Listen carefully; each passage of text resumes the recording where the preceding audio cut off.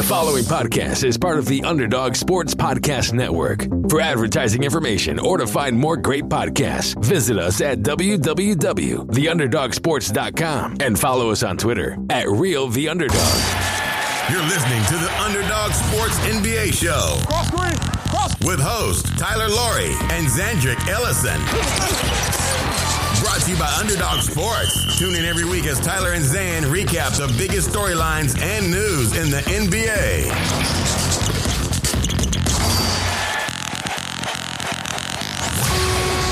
Welcome to episode 213 of the Underdog Sports NBA show. I am Tyler Laurie, and I'm joined as always by my co-host out in LA, Zandrick Ellison. Zan, how are you after your 2-week vacation? Well, we kind of thought we would take a few weeks off for summer vacation, and mostly just to wait out, the sort of stalemate in Utah and in Brooklyn, and then we would react when the news finally happens. But it hasn't happened yet, so we have to react preemptively again, I guess. Yeah, right. So we were talking about, okay, is Kevin Durant going to get traded? And then once DeAndre Ayton's offer sheet got matched by Phoenix, it seemed pretty unlikely that he would ever be able to get to Phoenix. And then I remember reading, and I don't know, we kind of avoided talking about KD because we've covered a bunch of athletes trying to get out of contracts, right, at this point. And, last year with Ben Simmons was the first time somebody who had a ton of years left wanted to get out, right? He had 4 years left. Well, and it reminds me of that because mostly only the situation, of course, but also the timing where it felt like that was going on pre-training camp. And there was no other storylines going on. So it was just like the media hammering it 24/7. Right. That's all it was. And this one seems slightly different because, one, it's a 4-year deal, whatever. But Durant seems hell-bent on staying in the spotlight. Before, remember, Ben Simmons, we didn't hear any comments from him. But so we heard that Durant had submitted a list of 2 teams. It was Miami and Phoenix. And so that's not happening, obviously. And then we had heard that they had called Boston and asked for Jaylen Brown or Jason Tatum or something. I don't remember what the actual deal was. The Boston report was, there's some leaked report recently that said they asked for Tatum and Jaylen Brown. I can't imagine that was a straight up, Durant for those two. I'm sure there's other pieces, but that's what actually really annoyed me about this sort of news cycle is these leaked reports. And what's the purpose of leaking that? It was clearly hey, they're trying to make Brooklyn seem unreasonable, maybe. But it's just why are we all constantly negotiating and problem solving through the media?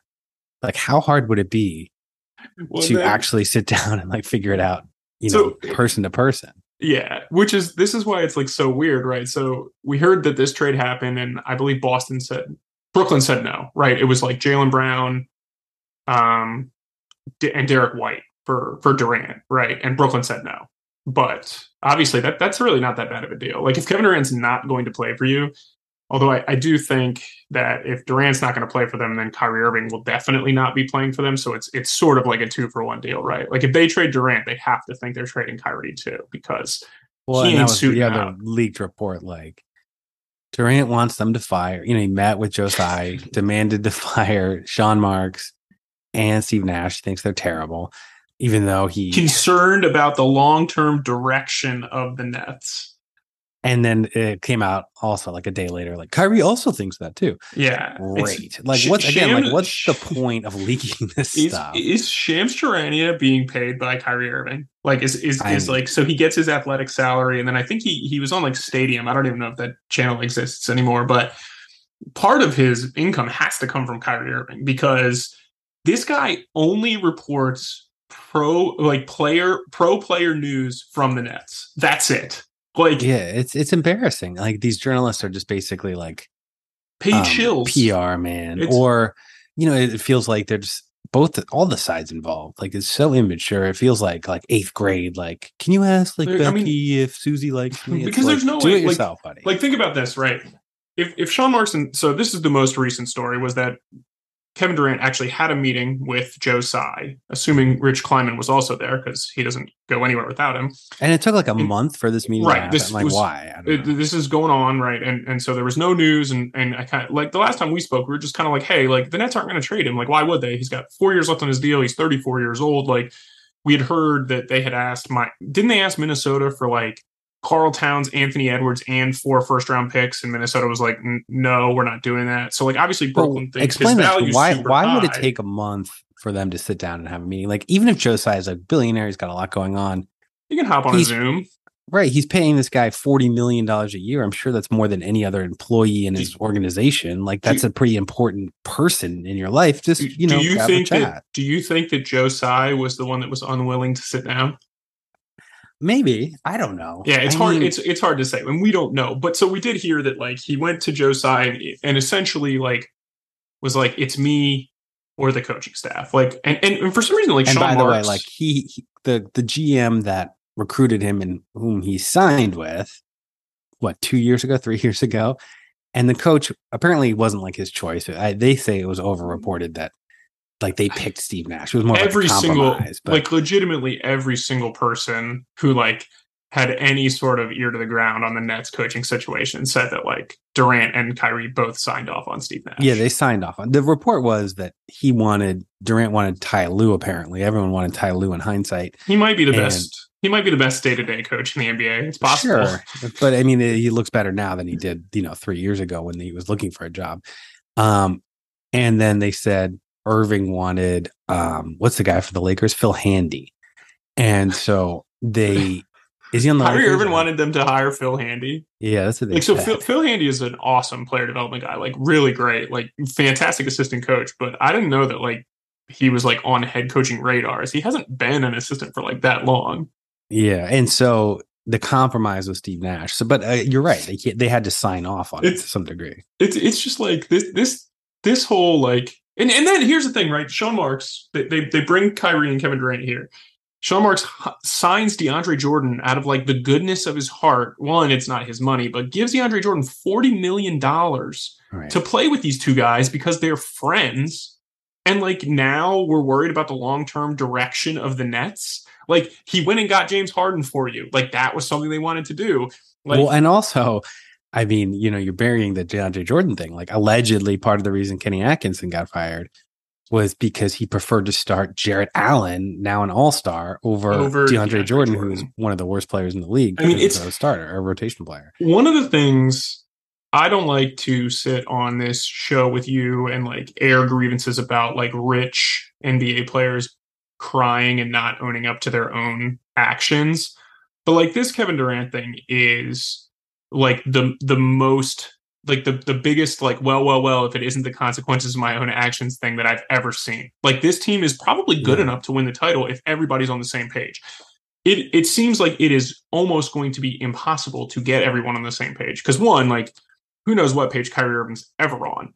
But, like, if KD is just, like, totally out on this, like, he's just going to pout. Like, there's no way he's not going to show up, right? Or is he going to show? We don't know. Yeah, it shows you you hate to be like the old guy ranting about these stars, but it does show you, I think, how immature they are. I think Durant's always been a little emotionally immature and insecure. But also, like, they get surrounded by these, like, yes men who become, like, their buffers to, like, the real world.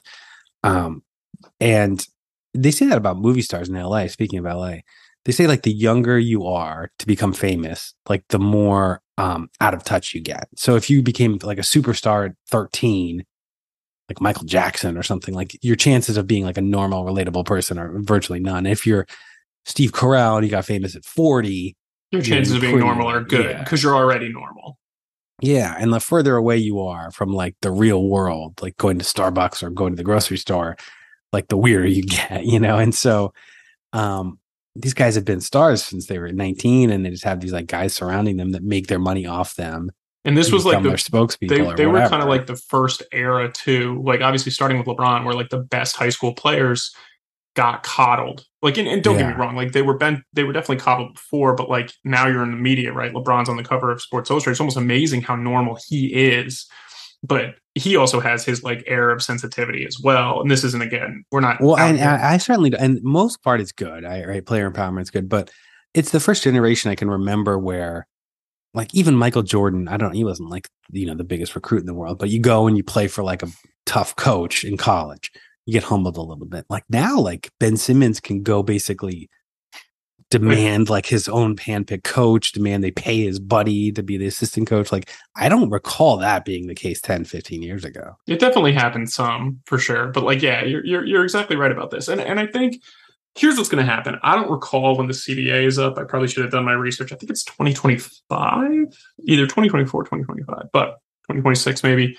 But whatever the next CDA is, like, there's going to be a lockout. I'm almost 100% sure because of this. Like, but how do you police it? What do you do?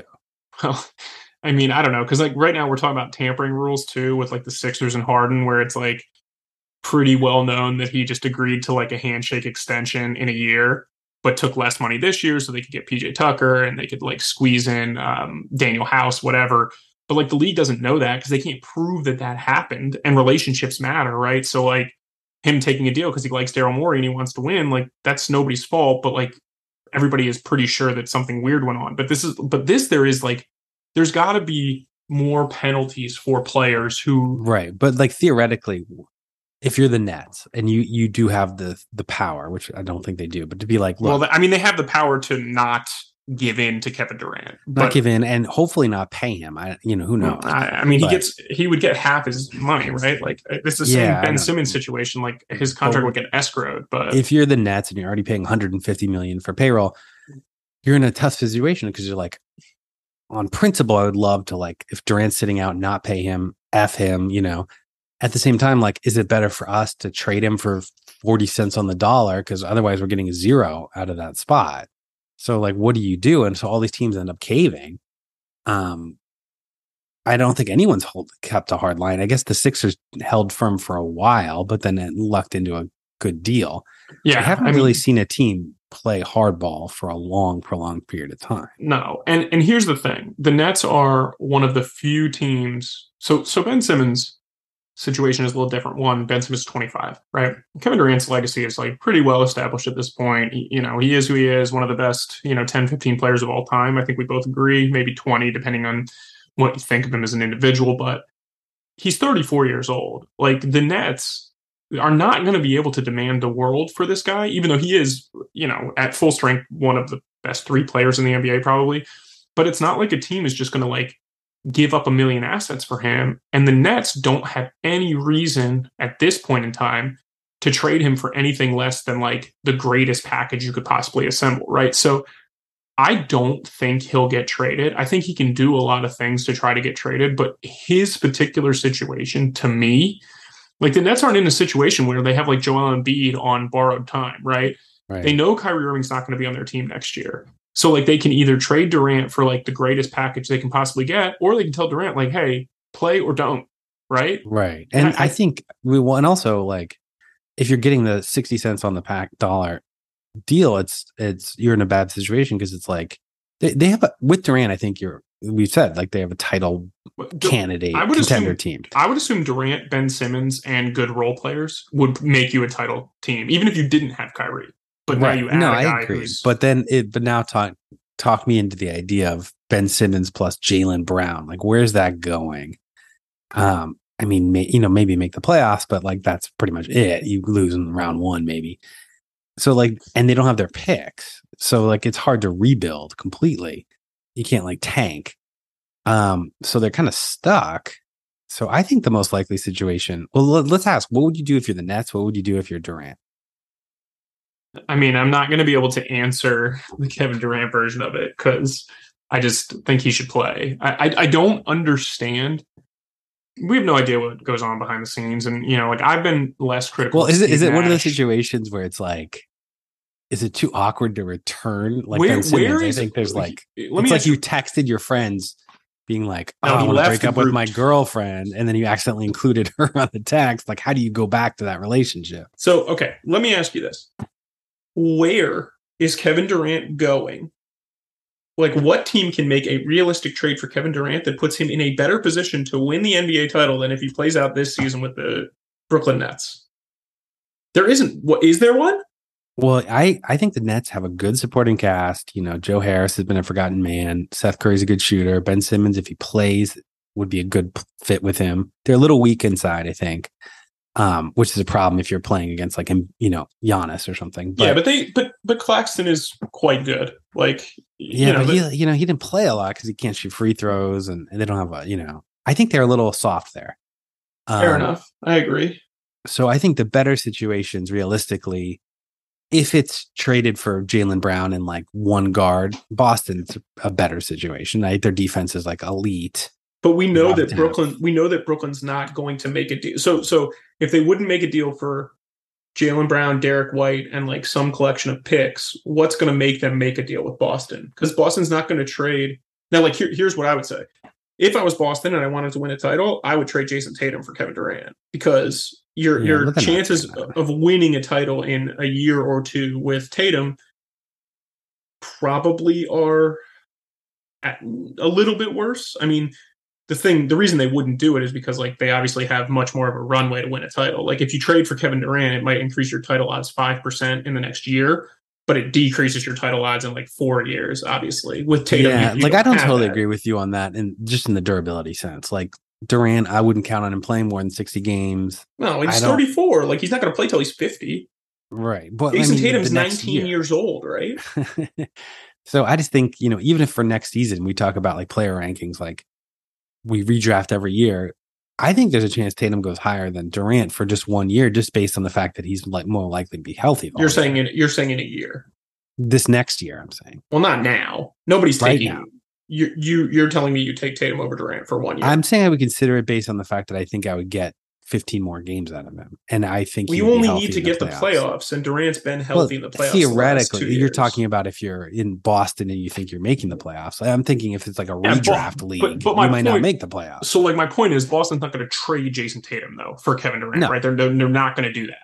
So, how's Boston? I think it's pretty bold I think it's pretty bold they would trade Jaylen Brown, just in the sense that it makes sense, but it's just like teams are usually just so reluctant to trade a young, good, very good player. And Jaylen Brown, for all our criticism of him, and he wasn't great in the finals, neither was Jason Tatum. Like, Jaylen Brown is one of the best 25 players in the NBA. We talked about this. Like, I think we both comfortably have him like in that 20 to 27 range, if you will. Like, I'd rather have Jaylen Brown than Brad Beal, right? And I think those guys are like in the same mix. Well, and also you're not going to get criticized. I think everyone's self-protective. They don't want to lose their jobs. You're not going to get criticized if you hang on to the core that just went to the finals. No, that's true.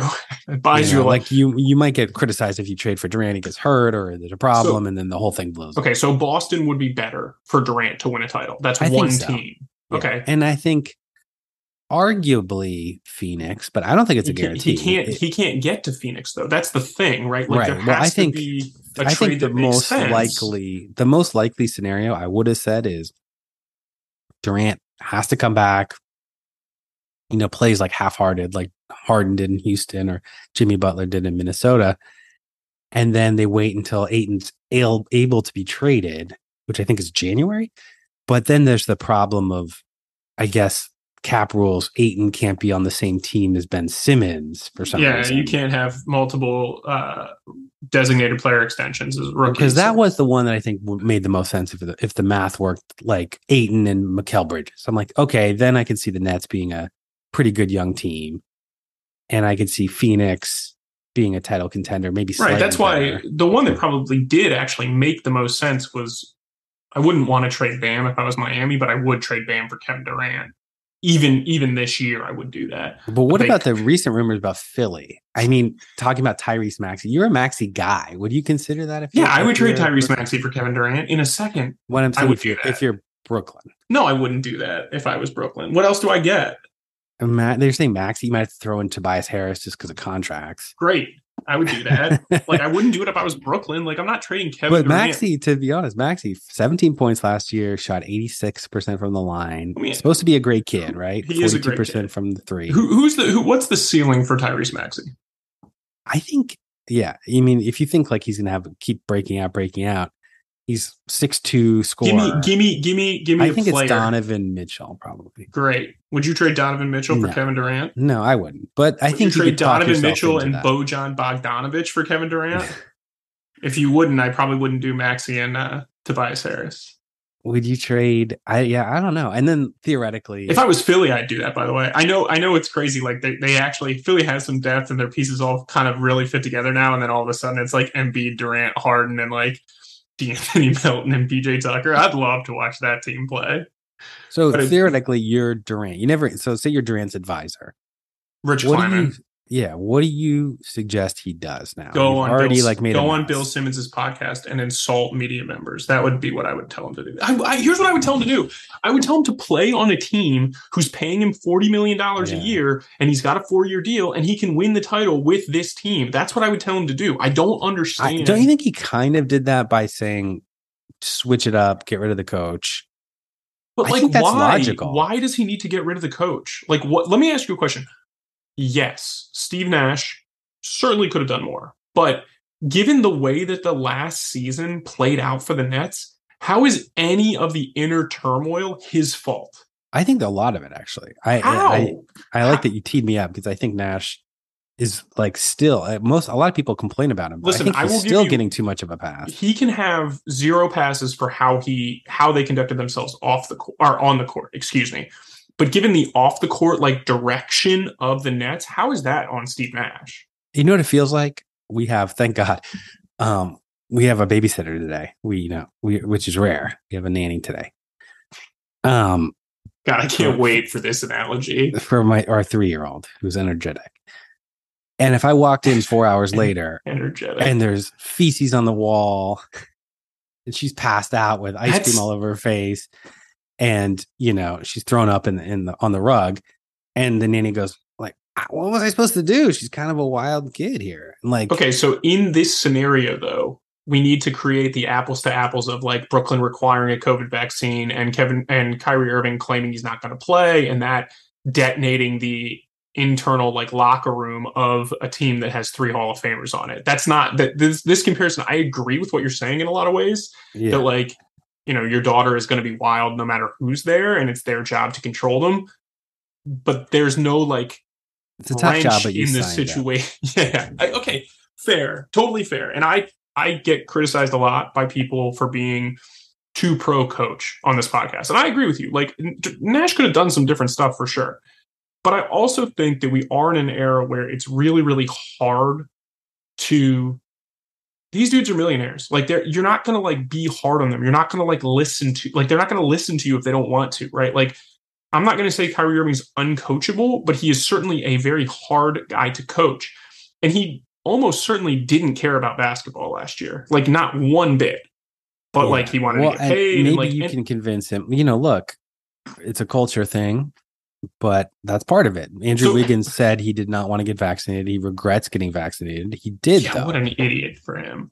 Okay. But, he did. But let me ask you a question. Do you think it was just Steve Kerr that convinced him to get vaccinated? No, I think it's a culture thing, but it's part of, like, that's the organization. Yeah, and I'm Steph Curry and whomever. Yeah, I've actually listened quite a bit to Point Forward. That's Andre Iguodala and Evan Turner's podcast, and they did a whole bunch of podcasts, like, with the Warriors, and it's actually really interesting to hear like how the culture is, like hear guys like Jordan Poole talk about it and stuff. And clearly the Nets don't have that, but that also happens because their best player is not Steph Curry, right? Like LeBron has been able to kind of impart his own culture wherever he goes because he is LeBron, right? But there's not a lot of other guys in the league like that. Like Steph Curry is very unique in the sense that like he is the Warriors culture. Like he's willing to come off the bench if he gets hurt. And like, unfortunately for people who love Kevin Durant, like he's not that type of guy. Like he isn't the type of guy that is a like culture setter. He's a super hard worker. He loves basketball.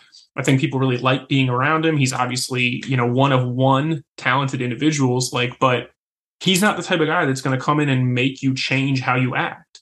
And so the one thing I would criticize for Nash is in terms of coaching, you can only control what you can control. X's and O's, whatever. I didn't see much. Maybe Durant refuses to play. I was going to say, we've talked about this. Like it's. I think that's Durant. Like I think he's like who he is. Yeah, you're right. He's beyond playing, a different style. If you coach Kevin Durant, you know what you're getting into. I think. But like you have I think to know that the sort of malpractice to me was, look, they were thin as a team, and they had missing guys. Durant played over 37 minutes in the regular season and ended up getting hurt. Durant played 44 minutes a game in the playoffs and ended up like gassing out and looking pretty bad. Do you think that Steve Nash like taking Kevin Durant out in a close series so he didn't play that many minutes would have actually worked out? We've had this discussion. I don't think it would have worked, times. but I thought he looked exhausted. I thought he looked exhausted in the previous year against Milwaukee. And I mean, looking at this team, look, they don't have a lot of options. They had 1.5 healthy guys against Milwaukee. But like, tell me why your buddy Nick Claxton, who you think is great, and is I think he's good. I think he's good. I don't think he fits super well against Boston. But in the regular season, played 20 minutes a game. Well, he was hurt, remember. Kessler Edwards, who I think is playable, played 20 minutes a game. Kessler Edwards is an NBA minimum guy. Undrafted, right? Like, come on now. Cam Thomas, who I think we're intrigued by. Let's see if we can get something out of him. He played 17 minutes a game. He did roll his eyes about Steve Nash. So there's other guys apparently that are, not. Listen, I'm not saying that firing Steve Nash won't help. But I think when you set the precedent that like, all right, we need to keep Durant here because like he's the best player and we pay him the most money. So we're gonna detonate our organization for him. It's just, I don't think Zan, and again, NBA owners are quite interesting because they're obviously very successful. Most of the time, they're very successful in some other walk of life, right? Mostly business. Like some guys have family money, but not a lot, right? So do you think like Joe Tsai, I don't even know how he made his money, but do you think that like if like a private equity guy is like sitting in his office and like one of his traders comes in and is like, you know what? I hate my boss and I generated X number of dollars for you. Like, I need you to like fire everybody ahead of me or I'm going to leave. Like, what do you think Joe Tsai would do in that case if it was in business? Like, that doesn't seem like a smart way to run your business. And I understand that in regards to Sean Marks, who's done a good job. In the private equity space, they might actually fire. It's probably pretty valuable, but go ahead. Yeah. There was, I'm thinking of Entourage. This is not a great example, but Entourage, there are two twins working for Ari, and that episode's with the wife. That episode's amazing. The one slept with the other one's wife. Yeah, and he fired the one who made less money, even though he was the good one. Yeah, correct. Another bad coaching thing for Steve Nash. Look, Durant plays the way he does, and I think he's leaving points on the table. But as a team, they were bottom 5 in 3-point attempts, top 6 in 2-point attempts. Like they could be better. Durant could be a little better if they like squeeze that out of him, just based on shot selection. Although nobody has ever been able to squeeze that out. No, I know, but and then I wonder, look, like I would be loyal to Sean Marks. Like if he's done a good job and he's been a good GM and he hasn't done anything to deserve being fired, I wouldn't fire him just for a guy because a guy said so. Steve Nash hasn't, even if you think he hasn't done a bad job, like he hasn't proven himself. He was an untested coach who has done nothing. And theoretically, like, what do you do? Maybe you could promote, like they already let Mike D'Antoni was an assistant. He's gone. Ime Udoka was an assistant. He's gone. Like maybe those would have been better options that they should have realized this last year. Yeah. I'm not really sure why. Like, I don't know what happened with the D'Antoni situation. Obviously he wants to be a head coach. He kind of got led on in the Charlotte situation. But like, yeah, if you're going to fire Steve Nash, like, are you going to hire Mike D'Antoni? Well, like current assistants on the staff right now, Jacques Vaughn's been a coach. David Vanderpool's been rumored to be a coach. Like, do you think those guys are like professional enough to give them a little bit of a boost? I don't really know, to be honest with you. I kind of like, wonder, like, who wants like the Nets job? If you fire Steve Nash and you fire Sean Marks, who's lining up to take that job? Somebody will. Somebody will. Yeah, 32 jobs. But if I were the Nets, this would be my idea. Like, I would cave to that. I would say, look, like Steve Nash just didn't work out. You have to admit your mistakes. As long as Durant wants, this is a bigger point. Like, as long as Durant wants a professional coach who's actually going to coach a little, like even if it's Jacques Vaughn, who's like probably like, you know, whatever, top 25 coaching candidate, but that's fine. Like you just want somebody who's a professional. And I think this is like a bigger picture. You talk about the lockout, players run amok. I think players should be basically in charge of the operation just based on the fact, like, look, one guy's making $40 million a year. Coach is making $5 million a year. Who's more important? We've talked about this a lot where like, but I think like those players should realize so technically like my barber or my gardener works for me, right? Like I'm the boss. They should do what I say. But if my gardener says, hey, we need to pull these weeds, trust me, I'm a freaking gardener and you don't know what the hell you're talking about, I would tend to listen to that person and rely on their expertise. And I feel like some of these players don't treat coaches as having some value that they don't. Right. Those of us that don't live in the 1%. This is probably why you understand Kevin Durant better than me, because like I don't have a gardener. I don't have a gardener. Well, now we have a lawn crew that cuts our grass, but I don't have a gardener. But no, what about a hair? You have a barber, don't you? Yeah, on occasion I go. Okay, so your barber says, maybe that's a bad example because it's subjective. But like, let's say your doctor says, "Hey, you need to get a COVID vaccine." Yeah, or just like, "Hey, you need to put this, foot cream on your toe, or else I get infected." Like, you would listen to them, right? Yeah, correct. And so, but I do understand what you're saying in the sense that like this has been a problem for a long time as salaries have increased and coaching salaries have increased as well. Like the most valuable coach will make as much as one of your better players, not your star players, but it's the same way it works in like any industry, right, Zan? Like the director's not getting paid. Like, I don't know. Let's talk about like in Fast and the Furious, right? Let's say Vin Diesel makes like $30 million for that movie. Yeah. Does the director of that movie also make $30 million? No, and right? that's a good example because and they actually recently the director feuded with Vin Diesel and left the project. But wait, really? That's on the recent one. I thought it was the guy Justin. He left. He left. He's directed like 10 of them. Yeah, he's the best. They got into a fight, I guess, but ultimately he's the one who had to leave because it's like Vin Diesel's show in a way. Yeah, and Vin Diesel also was like a producer on it too, right? So it'd be interesting, like if Kevin Durant had an ownership stake in the Nets too.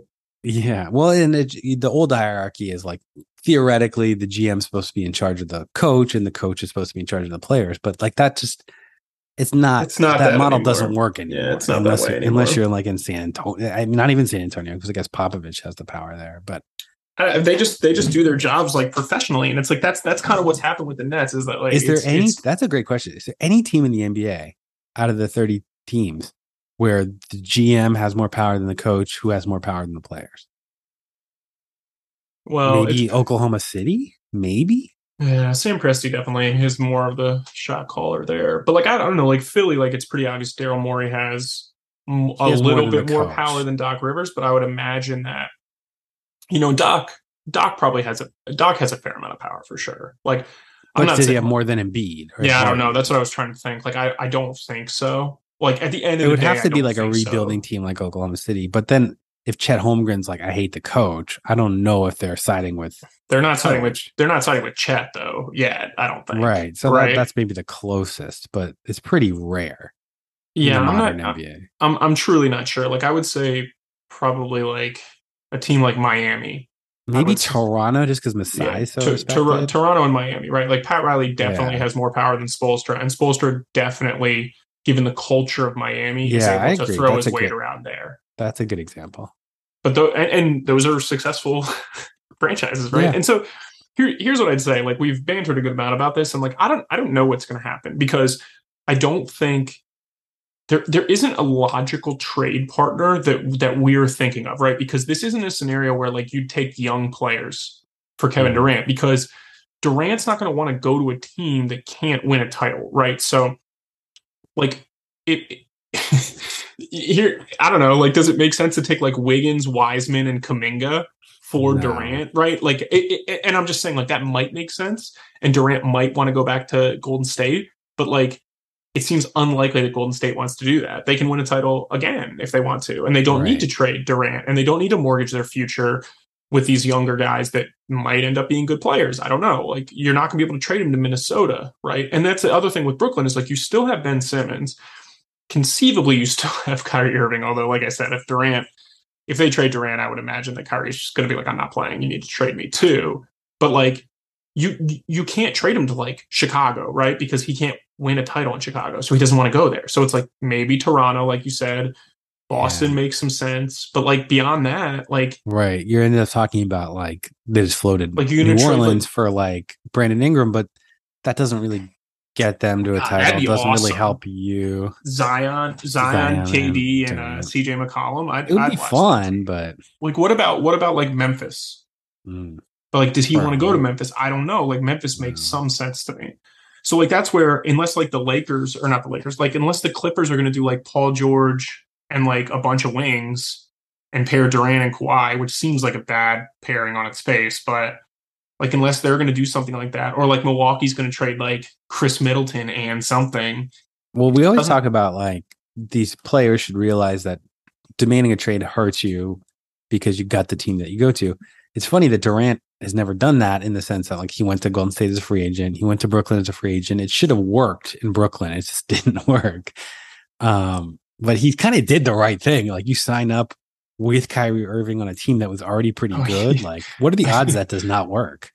I mean, I don't, like I said, I don't always, I think Geraldo Falgaris, who's now a soccer owner, he's out of the NBA space, I think. Like he did have like the most amusing comment, which is like, you know, that he doesn't dislike KD or whatever, or think he's like weird, but like you do have to kind of be like, why did this guy want to play with Kyrie Irving? Like, what does that say about Durant's ability to like critically think? And I kind of chuckled about that because it is kind of interesting, but at the same time, like, if they signed up to a team that had gone 42-40 the year before and made the playoffs, and a team that still would have on the roster your buddy Nick Claxton, Joe Harris, Karis LeVert at the time, Jarrett Allen, Spencer Dinwiddie at the time. Do you not think Nick Claxton is like a good NBA No, player? I do. I think he's fine, but like if he's the only big guy, I think you're in trouble because he can only play 25 minutes. Yeah, and you can't play him down the stretch. And the Torian Prince, like this is a team that should have been. I thought they were going to win 2 titles. Well, Dinwiddie tore his ACL. Remember, right away. That was important. Also, Dinwiddie really a little bit more of a sob story because remember he took a lot of his contract in Bitcoin and his contract is now worth like literally 1/3 of what it was worth before. So shout out Spencer Dinwiddie for being a risk taker. But remember, Spencer Dinwiddie was like a big part of like, hey, this is the new culture. Like Brooklyn's this new great thing, and it's like Brooklyn is a dumpster fire now. Like the Harden, Kyrie, Durant like experiment. In my opinion, how many things in the NBA have gone worse? And it's not even like shocking. It just was like there was a good bit of bad luck for sure. Like the COVID pandemic, like obviously there was no way to like see that coming, of course. But they got like 11 or how many? What did they get? Like 16 games of those guys? Yeah. And I mean, like I said, like I thought that when they signed up, I thought they would win 2 titles. When Harden showed up, I thought they would certainly win 2 titles. Yeah.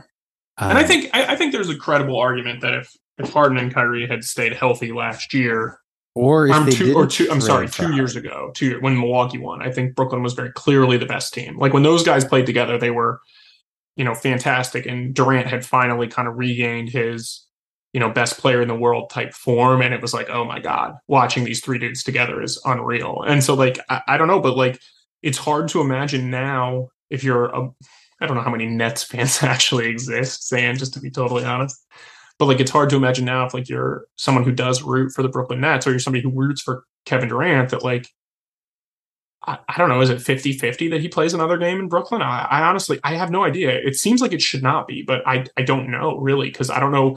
He's made so much money and he's got so much like, you know, he's got other interests and like investments. Like he talks about love in basketball, but like, do you think he would sit out if they don't trade him? I think he's gonna show up to collect the checks in the same way that Harden did in Houston, and I don't know if it's in Durant's sit nature. out a lot of games because like that's load manage to try to manage and not like, you know, it's just the nature of the NBA. Like Kyrie Irving last year, I'm looking at his Basketball Reference, and we all think at the time like, wow, what a horrible year. And you just look at Basketball Reference, you immediately go to the right hand of the page. Oh, he averaged 27 points, 6 assists. He had a good year. He played like 16 games, right? Yeah, he played 30 games, but no one remembers. No one's going to remember that, you know? Like, it's all per game. So if Durant shows up and plays 50 games, he could have a good year in theory. Right. For his stake, you know? He's not chasing Kareem for most points of all time. If he played 50 games, I would consider that to be pretty successful regardless, right? Like that's just who Durant is. And he's not fragile by any means, but also like it's probably not smart for him to try to play 75 games. So you said like the big questions, or you said if you're advising Durant, you'd say just suck it up, play. If you were the Nets, you would just tell him to suck it up and play. I would not give in because I think it sets such a bad precedent if you're Joe Tsai Like I could get on board with firing Steve Nash. Like I could see that. But like Sean Marks has done, in my opinion, a really good job with the situations that he's been in. He's been able to pivot. He's been able to do, they had an opportunity to get Durant and Kyrie Irving. Like that's a huge coup for a general manager. Yes. Had an opportunity to get James Harden, actually did make a pretty good deal. Then that blew up in his face and he ends up getting Ben Simmons, Seth Curry, and Andre Drummond plus picks. Like he's done a really good job. In my opinion, it is not very fair to Sean Marks to say like you're out the door because this guy doesn't think you can like direct the team when he's done everything that's like really been asked of him and put them in a position where if things go well on the court, they're going to win. Nash, on the other hand, I think you could say like, look, the team's underachieved and you've done a bad job with locker room culture. We need to go a different direction. And like I said, that would be a tough pill to swallow if I was Steve Nash, because I think there are a lot of things that are like not really within his control, but like you could argue performance with him. I just don't see how you look at what Sean Marks has done and said like, all right, we're firing you. Like you're letting a good GM walk out the door. And if you're Joe Tsai, you have to recognize that like you have leverage here, not Durant, and you have a very good GM who is going to give you the option if he does find the right situation to get Durant out of there to make the team better in the future. Like he's going to be able to do that. And so I don't think you can fire that guy. I would, if I were Joe Tsai, I would this is going to be an unpopular answer, but I would kind of bend a little bit to Durant. And that's what I'm saying. Fire Steve Nash. Yeah, I would say, look, we'll fire Steve Nash. It's a bad precedent to set, though. It's a bad precedent. Well, I wouldn't even fire Steve Nash. I would like finesse it where it's like, Steve Nash is promoted to head of basketball operations or something like that. The old like Brad Stevens. Yeah, golden parachute kind of thing. And then bring it, maybe it's just Jacque Vaughn, but like, a great coach for them. Great relative, like would have been like Mike Brown or something. That's like come in, improve the defense a little bit. There's no way you want to hire Jacque Vaughn. Come on. I don't know Jacque Vaughn well enough. Like he's coached. I mean, we've got a big sample of Jacque Vaughn as a coach. No, he was like an interim coach. Like, oh no, he was a real coach for a few years. But that was like 10 years ago. Maybe he's improved. Or David Vanderpool, who's never had great results, but people seem to like him. If I just want to coach defensive specialist who's going to get me to the 15th best defense, I'm not asking a lot here. And then I would tweak the roster. I'm not asking. And if Durant says, I don't want Kyrie Irving anymore, we're not texting each other, I would try to trade him for, like I said before, like Miles Turner or something, somebody like that. Who's just like an slight upgrade somewhere else. Jacque Vaughn, 3 years as the head coach of the Orlando Magic, and his best record was 23-59. And now, granted, the Magic are but how old was good. he at the time? Yeah, I think like Josh McDaniels in NFL, I'm going to bet on the Raiders over with the idea that, coach at 35 might be improved by age 45. Maybe he learned that lesson. Didn't they keep Jacque Vaughn on because, like, when Kenny Atkinson was fired, like, they thought he would be able to, like, kind of gel the situation with Nash? He was the interim coach originally. Right. So Atkinson. So here's my thing. Like, my point there is, like, has Jacque Vaughn done a good job? It's all Steve Nash. He was 7-3 as an interim coach that one year. That's pretty solid. And then they got swept in the playoffs. That was without Durant. Steve Nash's record is like well above 500. Not above 7-3 though. That's sparkling. 70%. But you're right. Like I bringing in D'Antoni's not going to work because Durant's not going to listen to Mike D'Antoni's offense. Nash is 30 games over 500 as a head coach, 92-62. That's 60%. He was awesome. I mean, he's 48. They were 48-24 2 years ago. I wouldn't hire him to coach Santa Clara or something. Like I just don't think he's a coach. We haven't seen any. I'm not sure. He's very controlled, which does make it. But like Steve Kerr, I guess Steve Kerr gets like fiery at times. We don't really see that from Steve Nash, but he also has been wearing a mask for 2 years, so we don't know. Maybe behind the mask, there's a lot more emotion than we see. So who would you hire? Mike D'Antoni? No, because what I said, like I just don't think they're going to overhaul the offense. So you just got to hire like a pretty good defensive coach who's going to get along with people. Mike Brown, Chris Finch for Minnesota, or like I think it might be too late, but like Dan Burke for Philly is supposed to be a good defensive coach. Somebody like that who just David Vanderpool is pretty close. He makes sense. Honestly, it's just like if you're going to promote him, right? I will say this: I have predicted things on the show many a times about like, hey, so and so is getting traded, or this is happening, and I'm always wrong. So I'll make a prediction to try to continue to be wrong. And that prediction is that Steve Nash does not coach a game for the Brooklyn Nets next year. And that's what I think is going to happen. I don't know if Steve Nash has coached a game yet, so that's pretty accurate. All right, you got anything else you want to talk about? Well, what about the Donovan Mitchell? We don't have to dwell on it, but is there a way we can get a 3-team trade? Because like their values are pretty similar, probably. Donovan Mitchell and Durant? Yeah, I think at this point. God, I got to be honest with you. I haven't even really looked. The Utah situation hasn't like piqued my interest at all. So, my prediction is the Lakers end up with Kyrie Irving somehow. Well, he said he wanted to go there in a year. Well, they said they might now include 2 picks to get him early. And I think that makes sense because Westbrook's still, fighting against the. So, like, what would the deal be? The deal would be like Westbrook and then a 27 and 29 first round pick for Kyrie. Well, the deal would be the one I floated would be they send Westbrook to Indiana because they have cap space to take him, and they get 2 first round picks for the trouble. And I mean, that's what they tried to do last year, but yeah. And then they trade Miles Turner, so they basically acquire 1 first round pick for Miles Turner, and they acquire 1 for taking Russ on, and then Brooklyn gets Miles Turner, Lakers get Kyrie, and give up 2 first round picks. I think that's fair all the way around. I don't know if Brooklyn wants to help the Lakers that much, but it does help. It does help the Lakers quite a bit. Yeah, if that would salvage the Kevin Durant thing, I would definitely do that all the way around. But we don't even know that's the other part about this. It's so like murky. Like we don't even know if Durant like wants to play with Kyrie. Like, no, it doesn't sound like he does. I gotta think he's pretty fed up with how that situation has gone. It would be pretty weird if he ends up in Philly with Harden. Like that's awesome. A slap against Kyrie pretty badly. If both your guys reunite outside of your house. All right, next week we're going to talk about Philadelphia. We keep saying we're going to talk about them, but there's some really interesting stuff with Philly. We will be back. I'm pretty sure. Yeah, there's certain teams like Philly and Denver I'd like to talk about because I think they're title contenders. Some teams that are legitimate title contenders that maybe weren't last year. That got quite a bit better. Because I also think I know we talked about New Orleans a little bit, but we should talk a little bit more about New Orleans because there is a world where like Zion does come back very healthy and he is one of the best players in the NBA, and all of a sudden New Orleans is like a legitimately very good team since they were quite good after trading for CJ McCollum. So but most likely, do you think? What are the odds that we'll have a Durant trade by next week when we talk about 0%? I think. I say it's like 15. Yeah, I think it's low. I mean, it's low. I think that. I don't really know what's the one that would shock you the most, like Portland or the Lakers, or like what's a realistic like curve? I think I'd be pretty stunned if Boston got it done because like I think which one would you be I'd be most excited about like Denver if they for Porter Jr. or something, because then it would be like Jokic plus Durant. That would be fun. God, Porter Jr. and Kyrie in the same locker room, that'd be unbelievable. I think which would like what would most excite me. Dallas can't get it done, but I'd love to see Durant and Luka on the same team. That would be very fun for me, I think.